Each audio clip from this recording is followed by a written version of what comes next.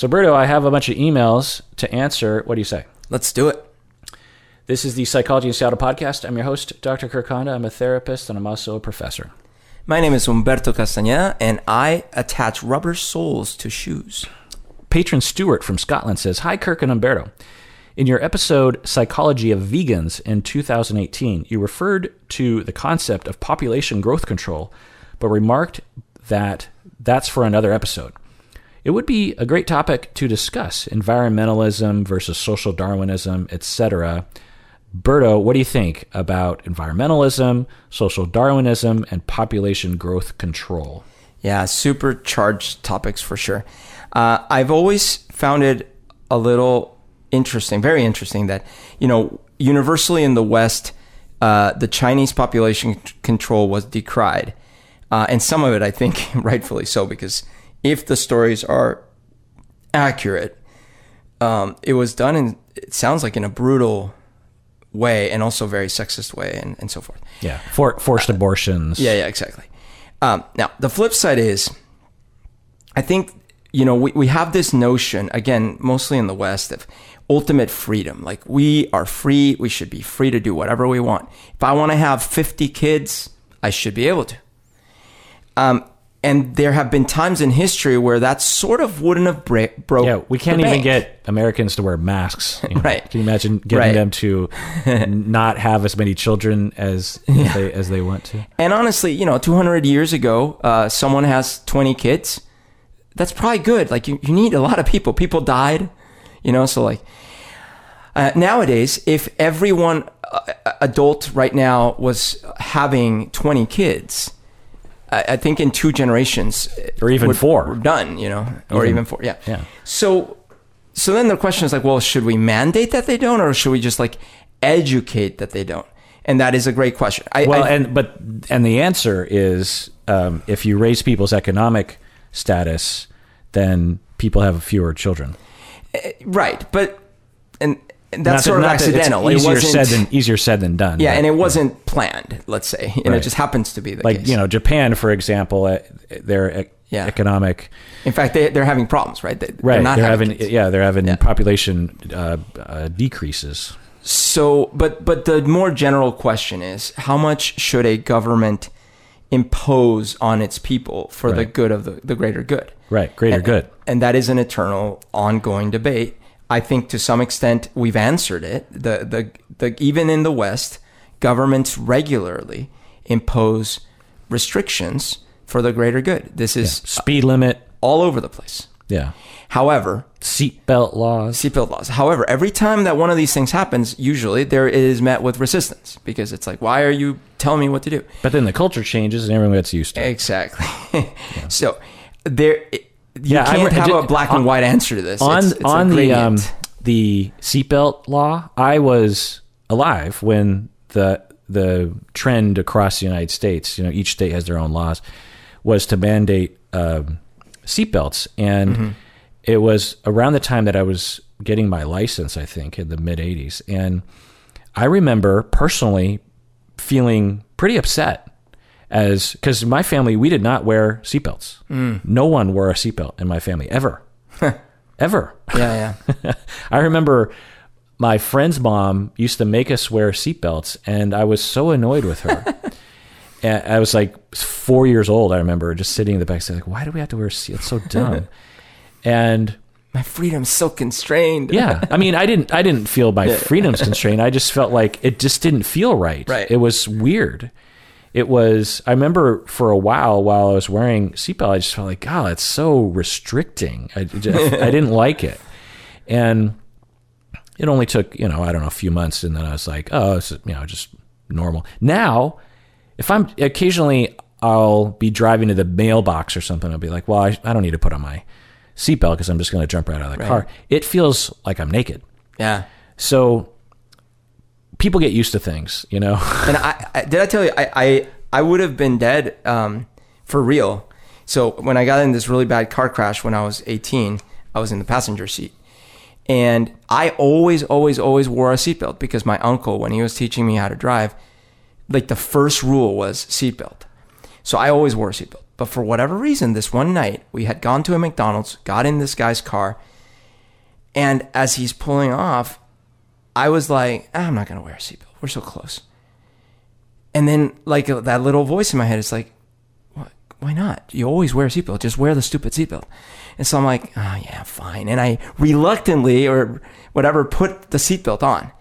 Well, just a few minutes later, this guy, who might have been suicidal, was going 70 on an icy road, and we hit a tree head on and then spun around. I didn't know that he might have been suicidal. Yeah. How do you know? Well, because he did this weird thing where he, like, we knew it was icy. He counted down and gunned it.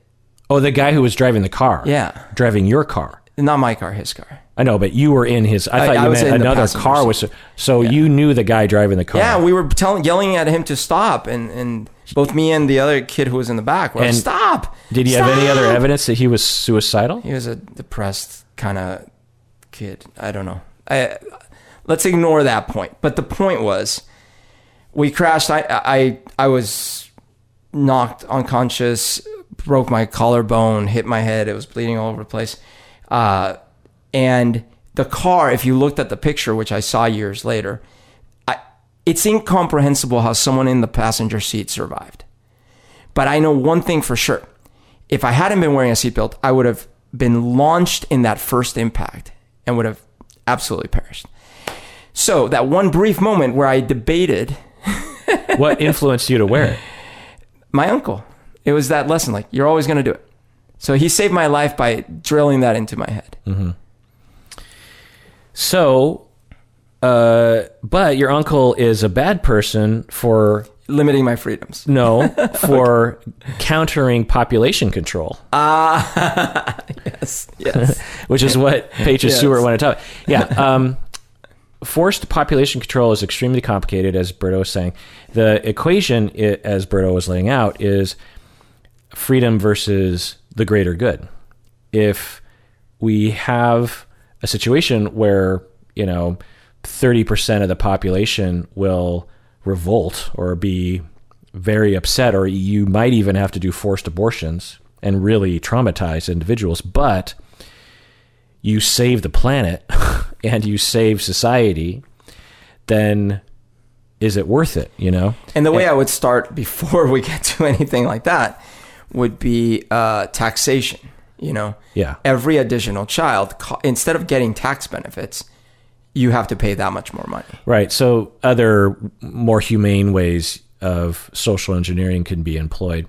And as I said, if we can raise the economic level of people, research shows that on average, the amount of children that they have, greatly decreases. And we've seen that around the world. There's tons of data points pointing towards, as people's standard of living increases, then the amount of children they have decreases. Upper tier patron Tony from San Jose. Oh, no. But before moving on, you also wanted to know about social Darwinism. Oh, right. Yeah. So this one is probably even trickier. We do some of this. For example, it might sound weird, but okay. When you're pregnant, you get screened for certain risks. And you're also told not to do certain things because it'll increase the risks of certain birth defects. That is one kind of prevention. Also, I believe that, so it's illegal to marry relatives because you could say it's a moral thing, but actually it also increases the risk of genetic abnormalities, right? So we do a little bit of social Darwinism. What we don't generally do is say, pick the best specimens of this and that and force them to copulate and ban others from copulating. That extreme is not something in this part of the world that we practice. It has been done by some societies, and that's, I think, that not only steps too far in my opinion, but it also reduces the odds that we'll actually have a healthy variety, right? Because the whole point is to spread the odds around and mix and match the DNA all over the place. Right. I mean, it all depends on your ranking, because you have to develop a ranking of those who are worthy of of procreating and those who aren't. Right. And of course, those dimensions are influenced by racism and ableism and a lot of isms that have nothing to do with reality. To say that someone with autism, for example, isn't worthy of procreating because they might have an autistic child implies that people with autism don't have as much value as someone that doesn't have autism. What I say, you know what I'm saying, or someone, of course, in the Nazi world that is Jewish or has dark skin. Those people are not worthy of procreating. It's hard, of course, to determine who is even going to contribute to society. How do we know that such and such person with, like someone who's born blind, in the Nazi world, that person would have been socially engineered out, right?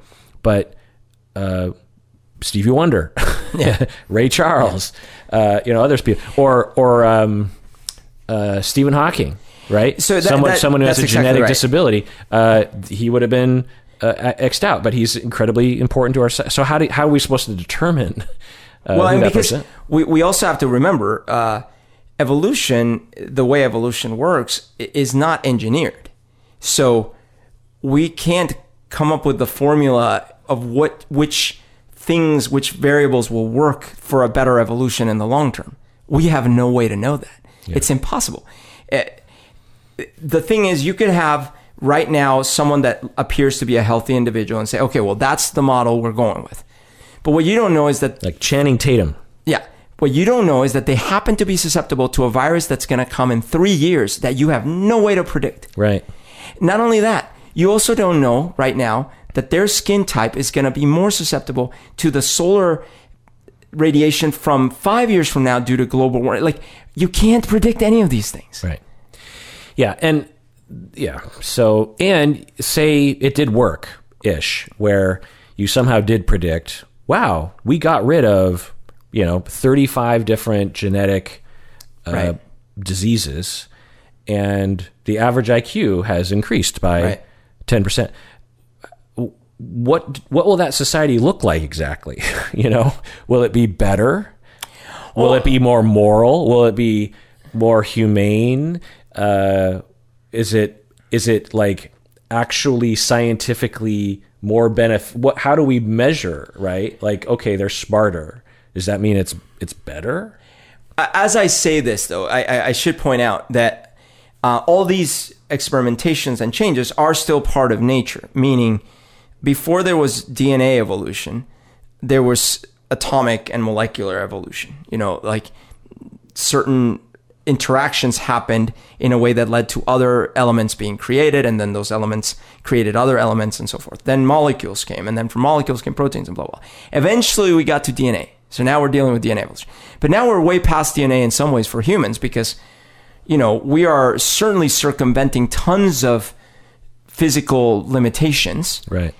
Mental limitations. And now the kind of evolution that is happening is somewhat not even human, right? We have digital evolution happening. Right. It'd be one thing if we were still running from saber-toothed tigers and we wanted to breed people who could run fast. Right. But we're in a world now where it's like, well, what exactly are we trying to do with? Yeah. So we have the very strange and abnormal political stance. Berto and me, we're against Nazis and against eugenics. Yeah, weird. Upper tier patron Tony from San Jose says, I was wondering about your and Umberto's ideas on the friend zone. Oh, yeah. During my teen years, my mentor was very adamant whenever it came up that the friend zone doesn't actually exist, and it creates a sense of entitlement towards someone's romantic feelings just because you are a kind person to them. This ends up not being genuinely kind and more so an action with an agenda. I've had ex-male friends complain I put them in the friend zone and found it deeply hurtful as it felt like they never saw me as a person, merely as a means to an end. Berto, what do you think? Well, I mean, I'm sympathetic to that feeling. I do think it's unfair that a person, be it male, female, whatever, that you couldn't draw boundaries for what you want out of a relationship with someone. that seems unfair. So if you want to put boundaries, explicit or implicit, to say, well, this person is a friend, I'm not trying to date this person, you're totally within your rights to do that. At the same time, I think the experience for the other person can certainly be equivalent to something called the friend zone, where they had romantic aspirations and now they feel they've been put in a box that they didn't want to be in. And so I think both things can exist. I've certainly felt when I was young with some people that I'm like, wait, I think this person just sees me as a friend and I want it to be more than that. Sad. Right. Yeah, totally. But the discourse around the friend zone word is commonly within what Upper Tier Patron Tony is talking about, that implies that the woman, because it's usually a woman, and it's usually a man saying I was friend zoned by a woman, in that discourse, it's implied that the woman is denying him something, something right. that he deserves, Right. something that should have happened. Now, can someone lead someone on unfairly, knowingly? Yeah, people do that. But a lot of women are walking around just being nice, right? And they're like, oh, I met someone and I have no romantic interest in them, but yeah, I'd like them to be a friend. And we're hanging out in a group of friends, or, oh, they're texting me and we're friends now. And then I like going to movies with them. I like talking about this and that with them. Oh, they just said that they liked me and they want to kiss me. No, I just want to be friends. And now they hate me and they're calling me that Now, if the person is hurt, the dude is hurt, like you said, and is like, well, I don't want to be friends with you. I was romantically attracted to you. Fine. Yeah. But the friend zone word is often associated with all these other distasteful, misogynistic ideas that Upper Tier Patron is talking about. I wonder if this has mutated over the last 20 years or so, because it used to be, now I'm not sure this is good, but it used to be when I was younger that it was sort of the opposite, like, oh, dude, you got friend zoned, you're such a loser. Like, it's the guy's fault for not having game and getting friend zoned. Well, that has another set of misogynistic ideas, as if somehow if you played it right, you would have got her. Well, but that's true. Well, no, it's not a guarantee, but it is fair to point out. It's a factor, but it's more important that she actually is romantically and physically attracted to you. Well, sure. That's more important for your friends, than your game. But for your friends, the net effect is you failed. Yeah. And so I used to experience it from that angle, which is, now I'm not saying this literally happened to me, but I remember the essence of this being, oh, I'm interested in this person. Let's say at a bar, it's like, ooh, I'm interested. You go, you have the conversation, and then they strike up, oh, you seem so nice. And then your friends might say, oh, you've been friend zoned, you're such a loser. Something like that. What I'm interested in is that it seems that, like, over the last N number of years, probably because of the increase in toxic forums of males being frustrated, it seems like now it's the opposite. It's like, ooh, you got friend zoned? What a bitch. Right.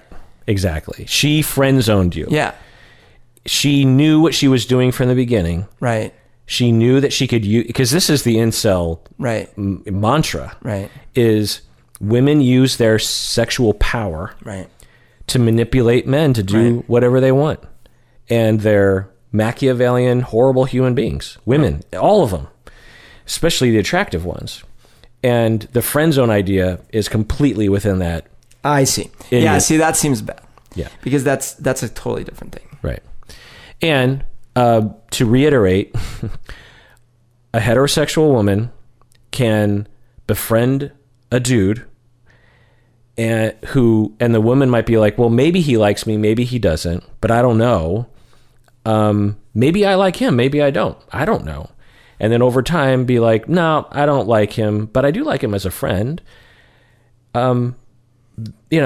People need friends. And whenever I tell people who are like complaining about being friend zoned by 5 women, I'm like, you know how hard it is to find 5 friends? Like, friends are better than dates. The chance of dating someone and having it work out is slim.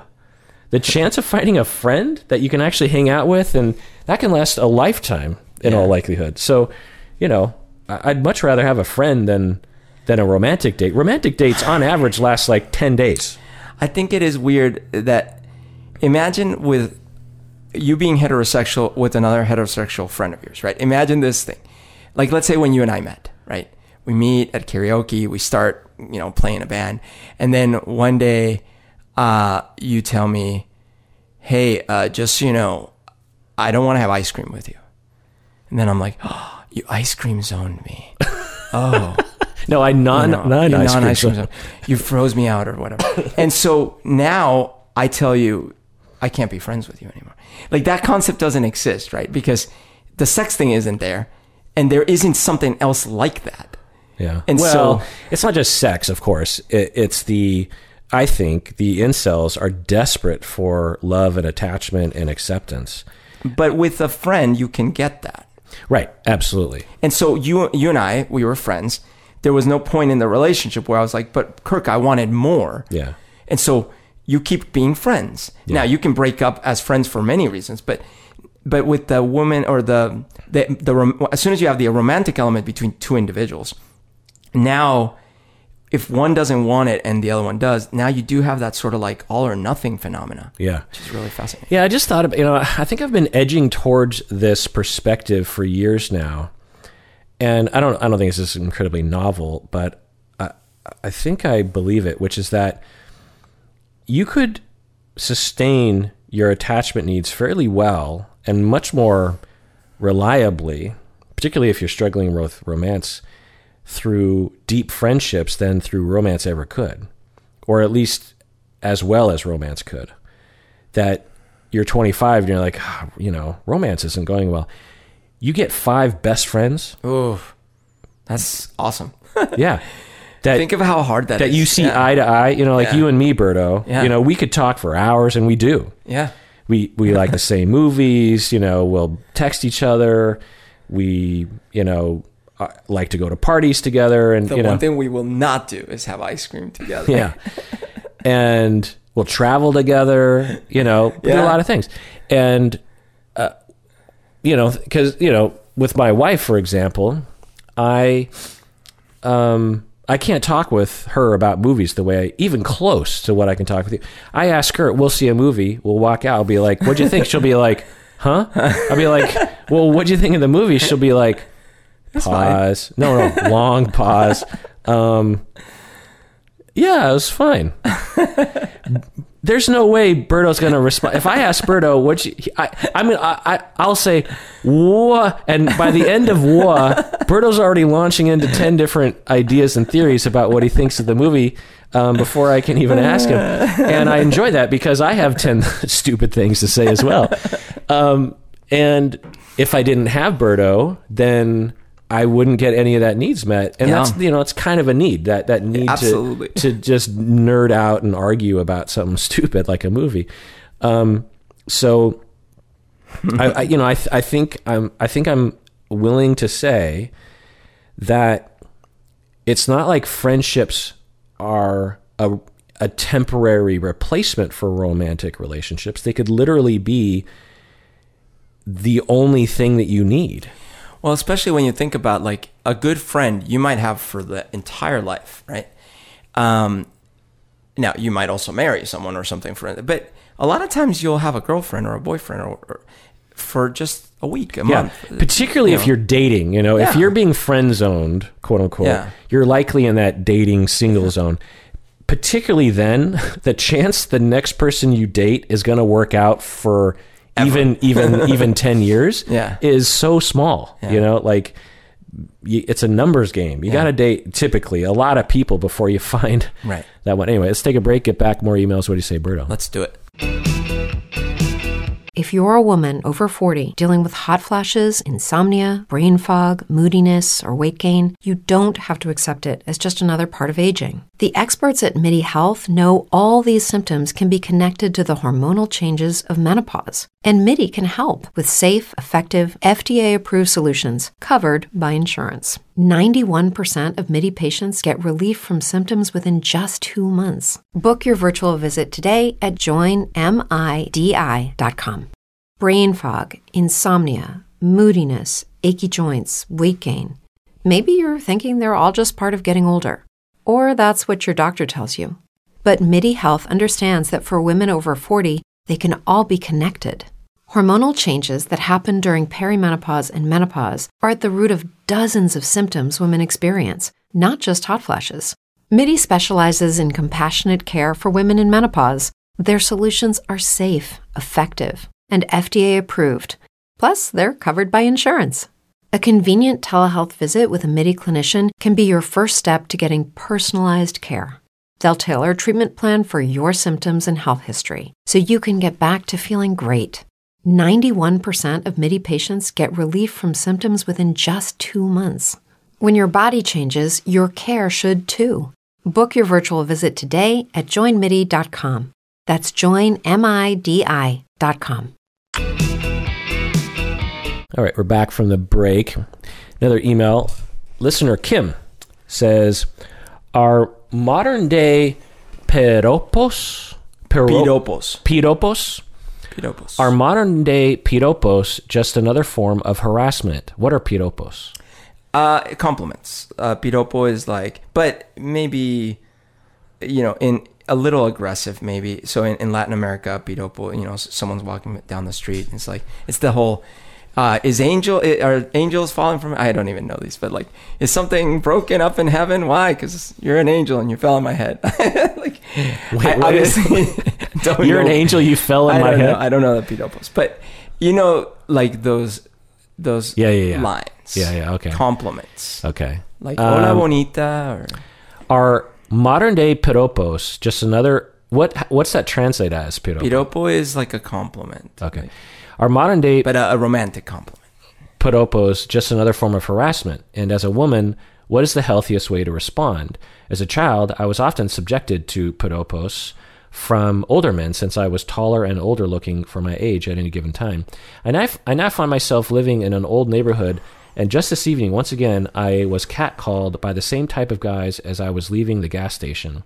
I didn't have a problem responding to their hellos with an unengaging smile and a hi, but I was creeped out by their I love yous and straight offended by their quiero follartes. Follarte? Oh, that's, I want to do you. Yeah. Oh, quiero, I want. So, Berto, what do you think? Are modern day piropos just another form of harassment? So, yeah. So, I mean, I grew up in this culture for sure where it's a very male-centric thing.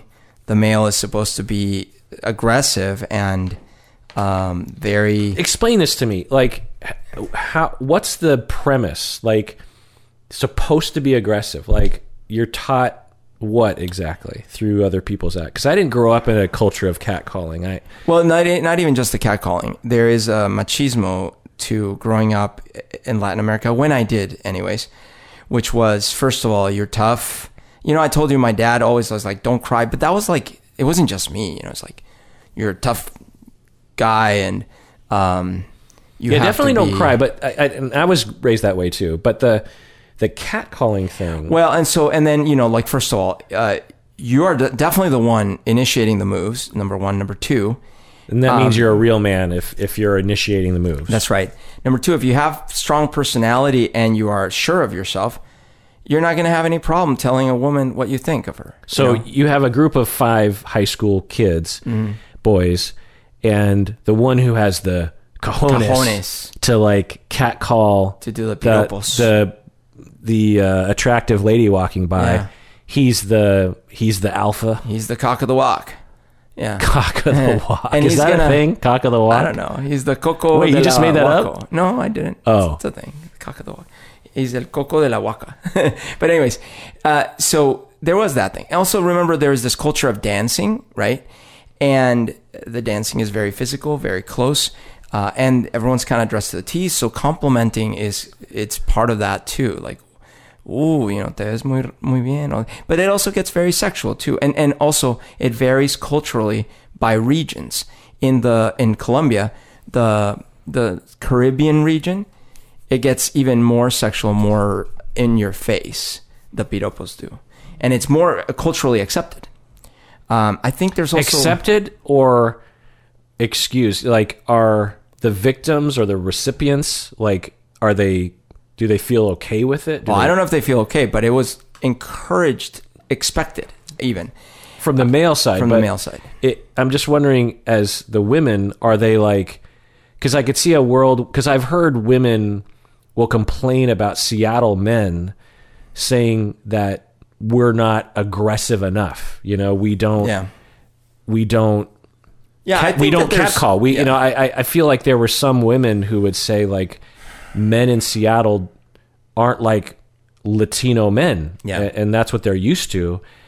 And I think there is an element where it wasn't only expected, it was welcome to a certain degree. However, but we have someone here, because Kim, however, at the same time, like right, at the same time as all this, I remember talking to my friend in the bus when we were in like 8th grade, 9th grade, and learning that how many times she had been flashed seeing a guy's dick unwantingly in buses, in streets, all over. So, boy, before we had dick pics, you just random dicks, random shows. I remember sexual my cousin. assault. I mean, that's a sexual assault, right? I remember my cousin telling me that she was either walking or maybe she was in a car, but either way, a car pulls up next, and the guy was jacking off, like as he was driving. Yeah. And he looks at her and like makes eye contact. Yeah, there's reports of in Japan that are. I mean, of course, it happens in the States, but apparently it happens a lot more in some of these other places. And so, I think now, why am I bringing this up? I think it's part of a continuum, and it can go to extremes. And also, she was saying she got piropos from older guys. I do think now. Look, in my culture, I grew up in the middle of Bogota. It was a lot more culturally conservative, a lot more traditional, whatever that means. A lot more. So in other words, I saw less of that, but definitely I knew the pockets more were reserved. Yeah. More sex was more repressed, maybe even, but I definitely saw those pockets of, and I have parts of my family that are from those regions, and I see that. So I would say in summary, I do think piropos, as they are fully practiced, at least border on harassment and can definitely lead towards that. Yeah. I would say it's absolutely harassment. I've seen it in Seattle. I've known and I've talked to women who have been victims. It's absolutely harassment, particularly if people are flashing. That's a straight up crime. Oh yeah, of course the flashing is. And traumatic. It's scary to have something like that happen to you. You're asking, Kim, healthiest way to respond. It's a tough question because it's like you can't win because the damage is already done. What are you supposed to do? Like smack him across the face? Does that even really solve? There's no way to win in that situation. I've known women and I've seen women who will just ignore them. That's one strategy. It doesn't feel good, but that's one way to quote unquote win or to make the most out of the situation. I've seen women, and I've seen it on Reddit. They'll post videos. Women will just walk calmly up to the dude and just be like, "Hey, you know what? I don't really appreciate that." If you say it in this very mature, non-reactive way, a lot of these catcallers, they don't know what to do because they don't expect you to do that. Yeah. A lot of catcallers, they're trying to establish their dominance to other men around them or to you. And if you shy away, they kind of win, right? If you freak out and yell at them, and quote unquote make a fool out of yourself according to their metric of how to do that, then they win.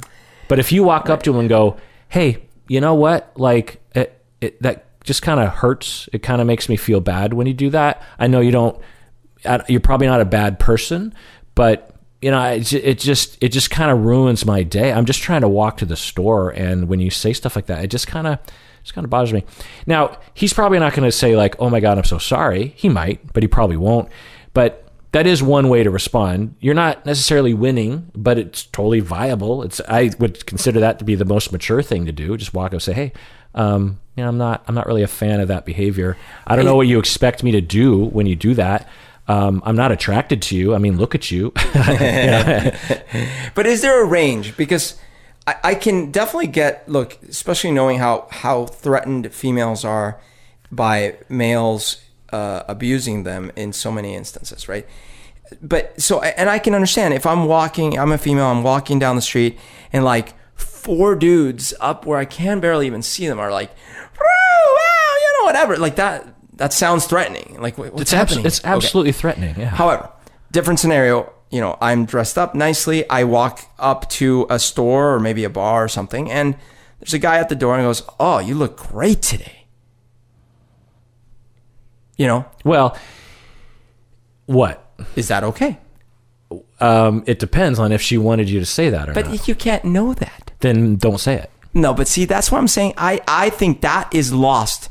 Something gets lost in that shuffle. For example, and it also matters like which way we're going. What I try to do, and I'm not a sort of person that would do this, but when I think about this question, and I've thought about this for decades actually, because as a man I never experienced this before, and when I would hear women, and I knew about catcalling, but I just thought it was this random, very rare thing. But I would talk to attractive women, and they would tell me, no, this happens all day long. Like, if I walk to the bus, it's like all day long. And even at work, my boss will comment, I go to the club and it's just like unrelenting. And yeah, I like to look nice, but the male gaze and the lack of safety, and just keep it to yourself. When I see, women would say, when I see a good looking guy, I don't say something. I just appreciate it and move on. Maybe I'll smile or something, but I'm not going to be like, "Hey, I see your junk in your trunk." It's like, why? And now, sure, some women might dig it. Maybe there are ways that they can signal, like, "Hey, by the way, what do you think?" Or who knows? But maybe you're right about the quantity. But my point is that when I think about this, I think about, and again, I'm not a catcaller, so I wouldn't do that. But I think about if you're that bouncer and the woman's walking up and she looks attractive, the question you should ask yourself, one, is there any sign that tells me that this person wants me to say something? 2, what's the chance that they haven't been told this already? Do you know what I mean? Like, because often attractive women are commented on constantly. So even if you're a nice guy, the chances are they've heard this 5 times already today in contexts where they didn't want to hear it, and I don't want to add to that. Sure. So just appreciate, smile, be nice, but don't comment. I think you're right about the quantity. But like, so years ago, and I'm talking about years ago, I got catcalled. I was jogging. I was wearing the one time, and you remember, I mean, because that's right. That's the reality. I was running in little shorts, and I had no shirt on, and I was quite fit at the time, and I'm running, and I was tan. It's in the middle of the summer. A car goes by.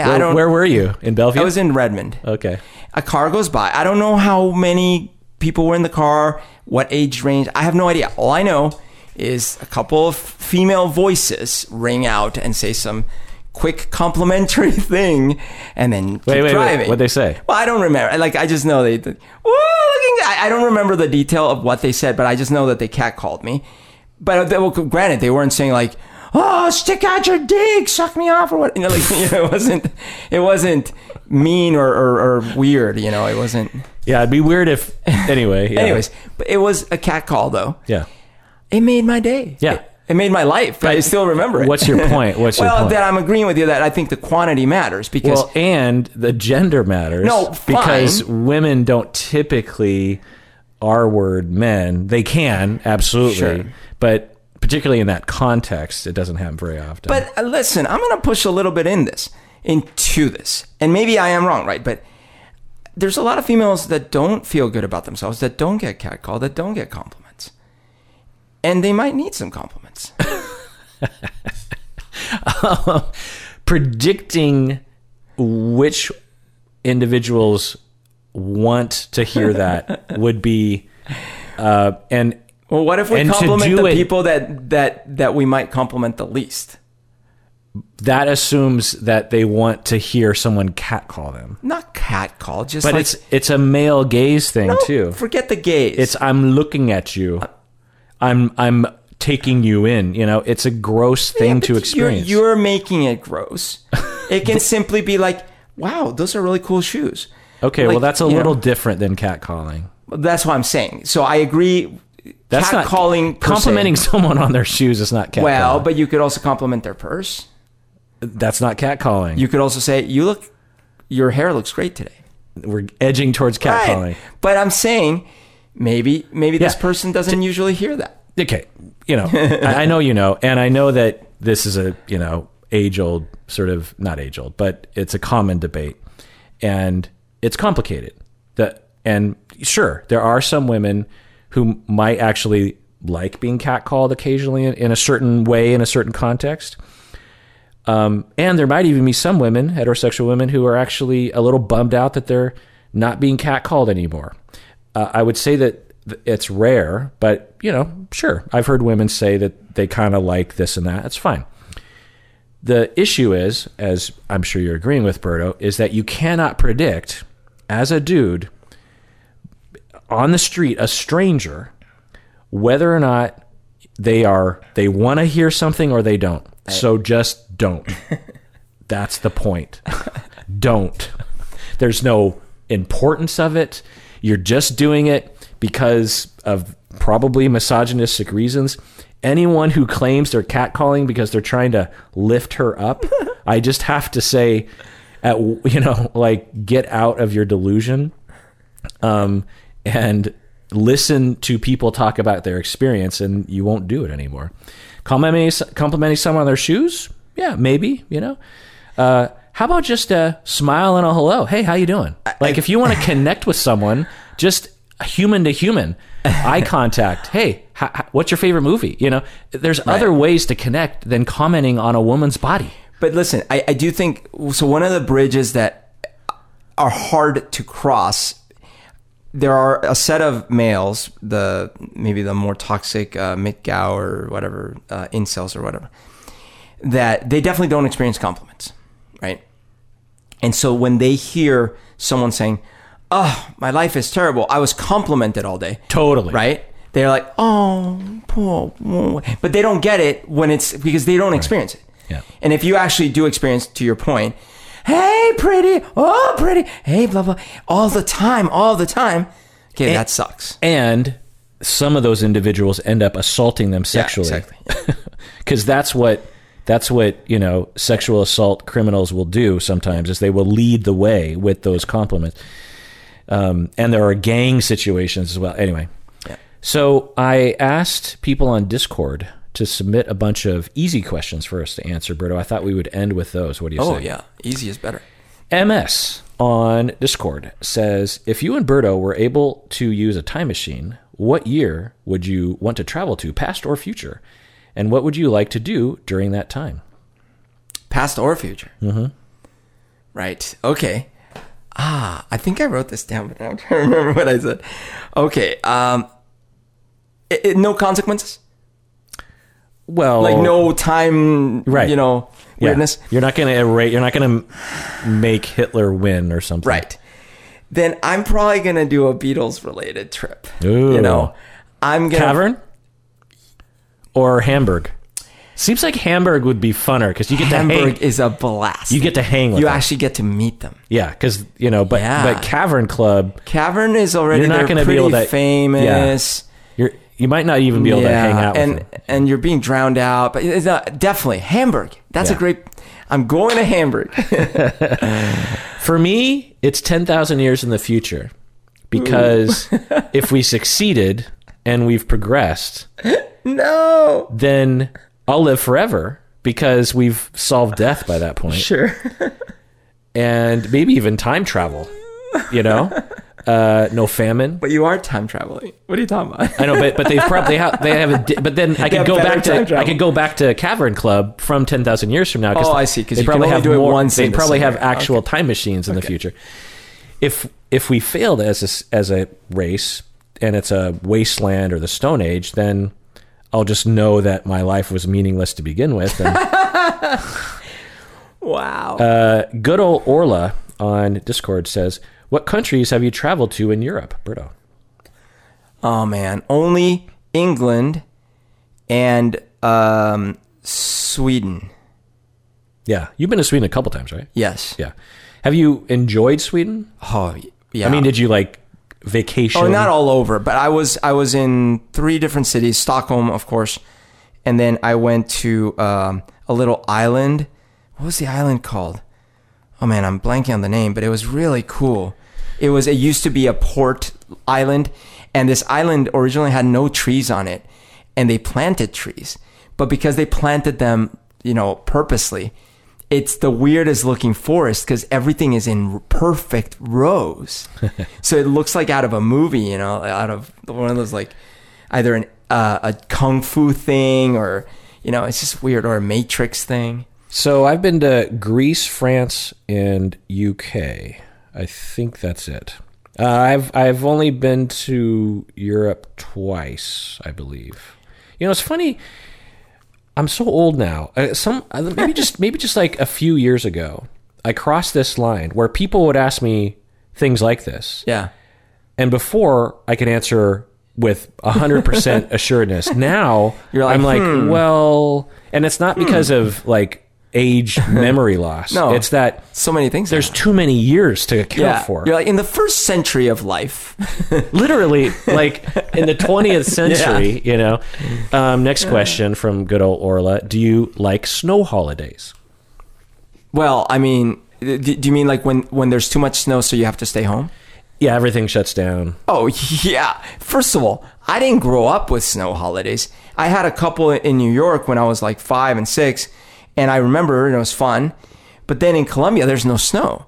So when I moved here, I was actually upset because the first winter I was here was the winter of 1990 in Tacoma, Washington. It snowed a lot that winter. And we had... in my neighborhood, there was this hill. Oh my God, yeah. We could sled down it. We could do all these things. Well, it was winter 89 to 90 or no, 90 to 91. 90 91. Yeah, I remember it was like... It's awesome. Yeah, I was at UW at the time, and we, in the frat, got tables and sled down the viaduct. Oh my God, that's awesome. We nearly killed ourselves. I can imagine. Because there's no railing, and we would get moving like maybe like, I don't know, 70 miles an hour down. Okay, so nothing that extreme, but we had a neighborhood hill, and so in my mind, and we had and missed several days because of snow and stuff. I was in seventh heaven. I was like, oh my gosh, this is so cool. It's like I saw in the movies. Next year, nothing. It didn't snow like that until 08. Yeah, it was such a disappointment. But yeah, I loved snow days. I still do. People are like, oh, darn it, it snowed. I'm so pissed off. I'm always so happy in a snow day. Why? I don't know. Why am I happy? Yeah. Oh, because first of all, I love the snow. I get to play in the snow. Okay. Also, no one can complain. And now during the pandemic, it was different because everyone was already not out. So, but before the pandemic, no one can complain. Why are you not out? Because it snowed. Yeah. In Seattle, I would say on average, every other year we'll have enough snow to constitute snow. Like every year there'll be a dusting, and then it'll melt, like, by 8 o'clock. But about every other year we'll have like maybe 1 or 2 days where it's like, oh, there's a good amount of snow. And then every 10 years we get like a huge amount of snow. Right. And was it a couple years ago? We had a huge amount of snow. Yeah. And we actually lost power in our neighborhood for like a week or something. And anyway, so do I like snow holidays? No. As a kid, for Berto's reasons, I did. But as an adult, I find it to be incredibly inconvenient. I can't go to the store. If I lose power... Oh, yeah. Power loss is kind of lame. Yeah. I love the look of snow. Yeah. I love walking in the snow. I love playing in the snow. But it can really ruin my life. Because in Seattle, it snows infrequently and so little that we don't have any plows. Yeah. So people that live in like Milwaukee, for example... when it snows, the plows come out. They're ready. And you can drive. Yeah. You don't need chains. Or your driveway, you're used to using chains or something. You have a system. In Seattle, it's right in the middle zone where we have no way of coping with snow, and the infrastructure, everything just falls apart. And with very little, yeah. Next question from good old Orla: what would you bring with you on a desert island? Yeah, so I would bring my levothyroxine pills, which keep me alive now. I would also. Can I bring a few things or just one? Sure. Okay, I mean, so I would bring a guitar for sure. And maybe an extra pair of strings. Yeah, extra pair of strings. Some soft picks. And then in addition to that, I need some clothing. Sunscreen. You'd run out eventually, though. Oh, God. Well, for me, I would bring a fully charged sat phone. To get rescued? Yeah. Yeah. But if I couldn't bring that, I would bring pen and paper, because before there was cell phones and laptops and stuff, as a therapist, I was doing a lot of in-home therapy in the late 90s, early aughts. And I didn't have a laptop. I didn't have a cell phone. I might have had a cell phone, but they didn't. It was just like a simple. All that was a phone. It didn't have internet or anything. And I had to often entertain myself because I'd have like an hour or two in between clients. I'd be like in Enumclaw with 2 hours to kill. And if I had, and I always did, I had pen and paper. Yeah. And there were so many things I could do with pen and paper.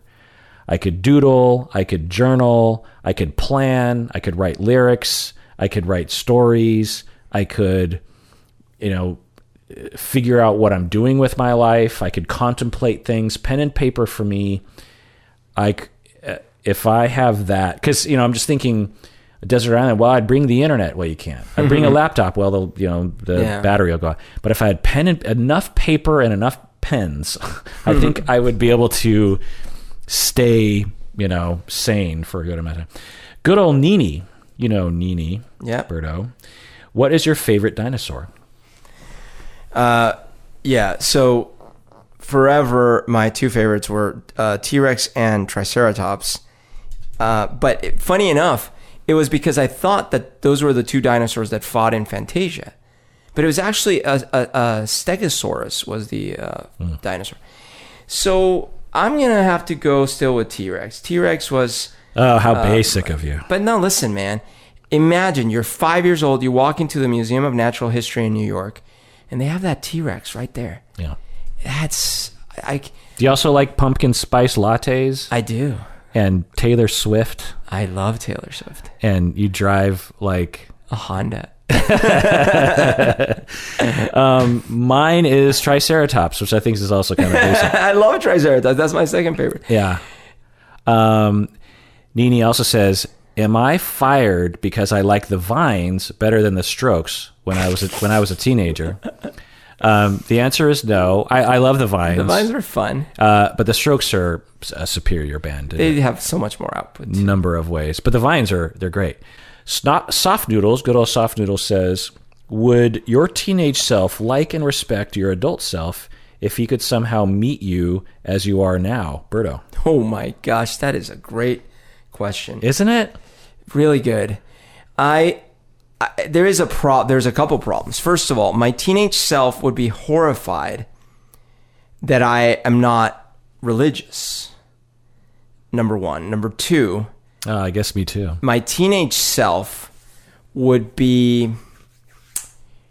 I think my teenage self was very offensive in many ways and might feel that I am a prude and too uptight about a lot of things. Yeah. Right? I could see that. Also, my teenage self might feel that I didn't accomplish as much as they thought I was going to accomplish. What did you think you were going to accomplish? Be the next Einstein and rule the world. Okay. Nothing major. Yeah, I think so. I, as a teenager, had extremely vague dreams that definitely weren't things like I'm going to be, the next Einstein. It wasn't anything like that. I think I had hopes of being a musician, but I didn't have any delusions that I was going to be big or anything.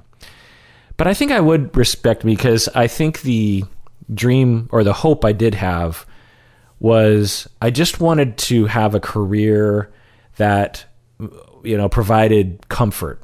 And I think I absolutely surpassed that, because my career is actually something that's, as a podcaster, therapist, professor, has a lot of creativity and fun and interesting things. And so I would think that I would actually be pleasantly surprised at what I accomplished. I remember, not in high school, but maybe when I was like 20, I calculated that if I could only earn $30,000 a year, I would be set for life. I remember promising myself that I would settle and just kind of get comfortable in a $30,000 a year job. I remember those calculations. In my case, it was many years later as well.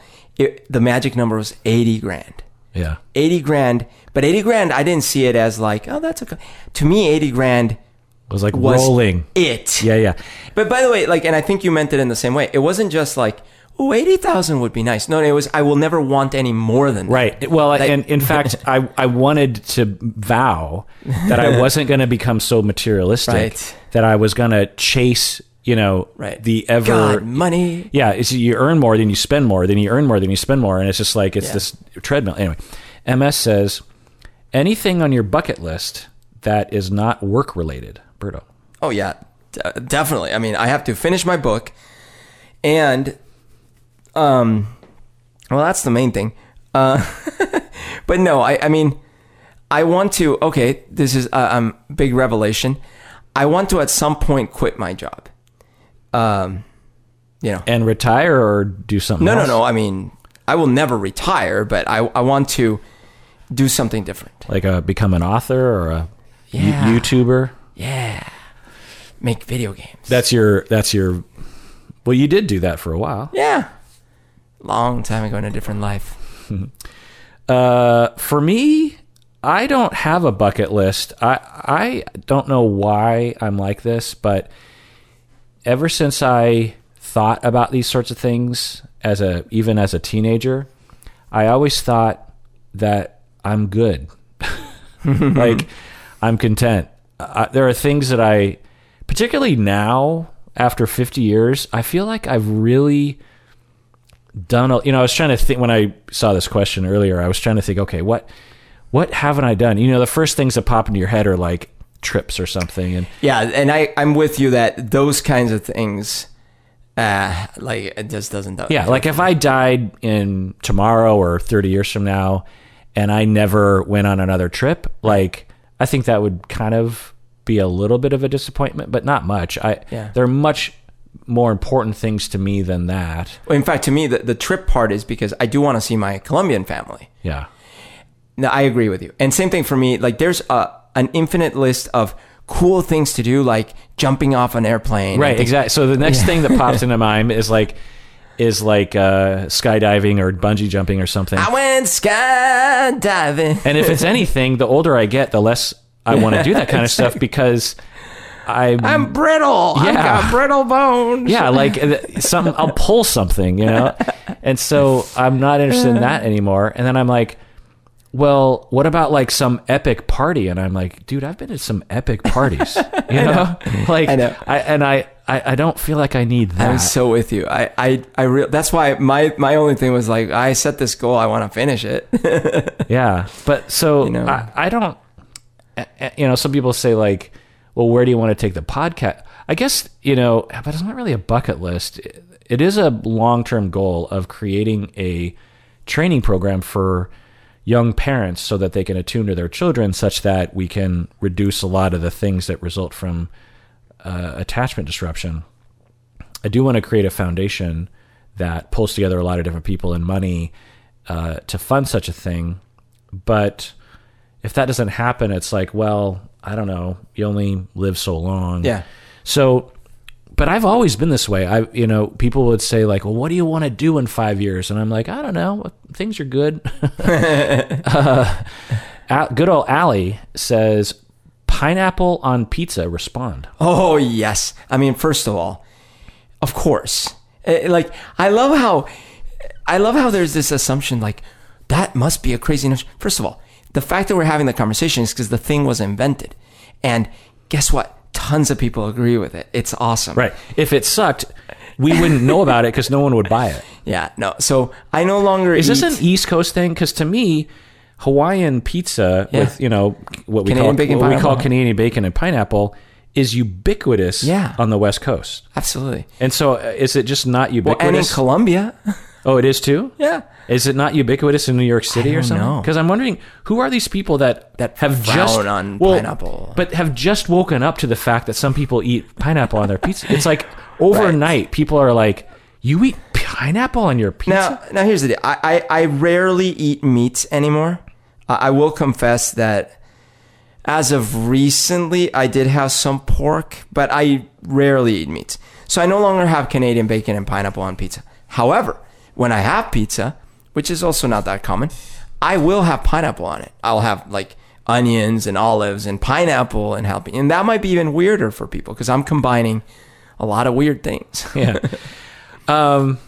pineapple on pizza. Absolutely. Growing up, there were 4 pizzas that you could order from. We had Pietro's and we had Shakey's. You have cheese? Well, I'm leaving that off. We had Godfather's. Pepperoni?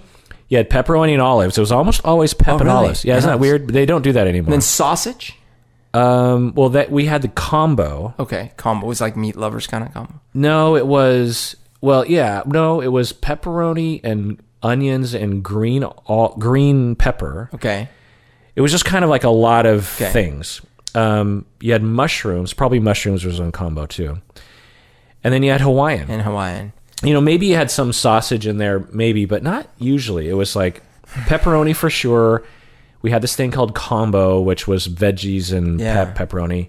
Mushrooms, definitely a thing. And then you had Hawaiian. Yeah. Those are the 4 choices. Yeah. So, it wasn't like today where you can walk into a pizza shop and not recognize anything on the menu. Like every pizza is like, what is, we got feta, which I love on pizza. Yeah. You got tomatoes and you have like different sauces, and pesto and stuff. Like when I was a kid, you got, it was just 4 choices as far as I remember. Maybe a 5th one in there somewhere, but it was extremely limited. So if you didn't have a Hawaiian, you were extremely limiting yourself. Did I tell you there was a burger joint in Bogota when I was growing up that they started making hamburgers that had pizza flavor and taco flavor.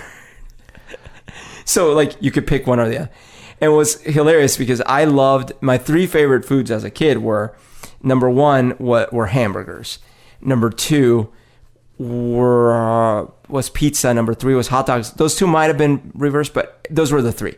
Yeah. And at this place, they had 2 of my favorites, but it was, of course, terrible. I mean, in retrospect, they probably just added like weird artificial flavors and seasonings and stuff to make pizza flavored hamburger.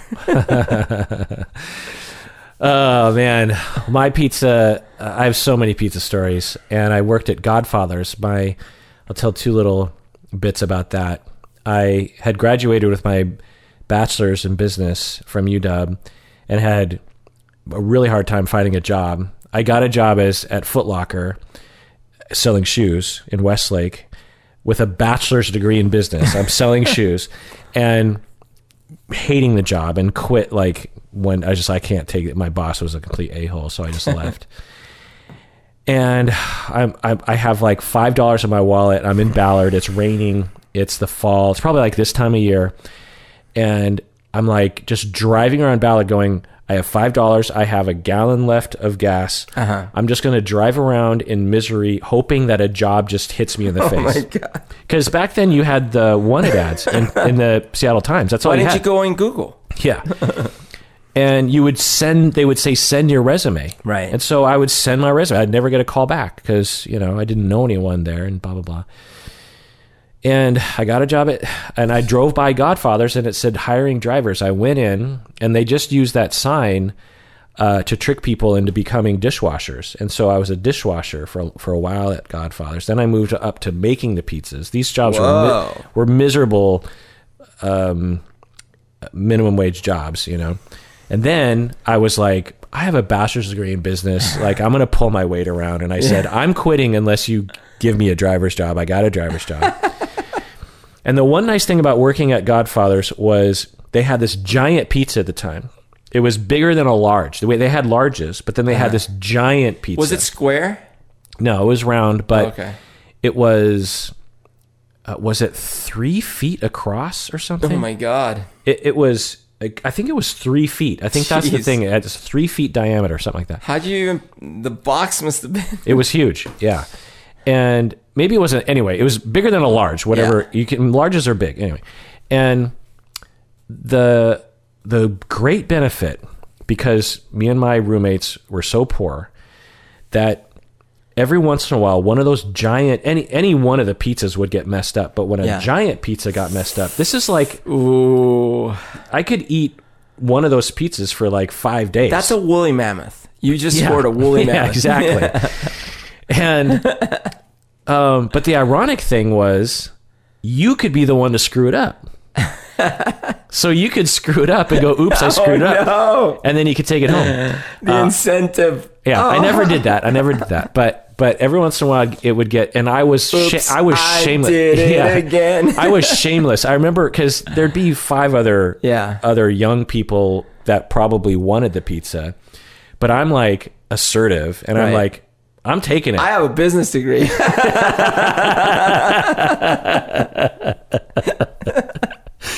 And the sad thing about this is that I'd bring it home, I'd put it in the fridge, it barely fit, and I would buy really cheap shredded cheese from the Safeway, and I would extend the life of this pizza by putting more cheese on Zombie pizza. and putting it in the oven. Right. And right, because the first layer becomes that glassy kind of. Yeah. It's just like, well, I could extend the life of this pizza by adding more cheese to it. And so it was this mound of shredded cheese on top. And I would eat that thing for a few days, and I'd just be like, because it was good, one, but two, I wouldn't have to buy food for a while. Yeah. So it made the money go far. Yeah. That's awesome. All right, everyone. Yes, pineapple on pizza is delicious. Yes, the Strokes are definitely better than the Vines. And yes, going 10,000 years in the future is much better than going to Hamburg to see the Beatles, because they have time travel 10,000 years from now, and you'd be able to go anywhere you want. You're going to get stuck over there while I'm sitting there partying with the Fab Four and Stu Sutcliffe. And take care of yourself, because you deserve it.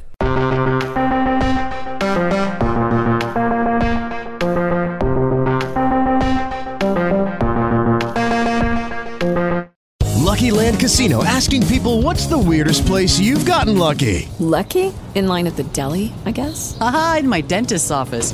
More than once, actually. Do I have to say? Yes, you do. In the car before my kids' PTA meeting. Really? Yes. Excuse me, what's the weirdest place you've gotten lucky? I never win and tell. Well, there you have it. You can get lucky anywhere, playing at LuckyLandSlots.com. Play for free right now. Are you feeling lucky? No purchase necessary. Void where prohibited by law. 18+. Terms and conditions apply. See website for details.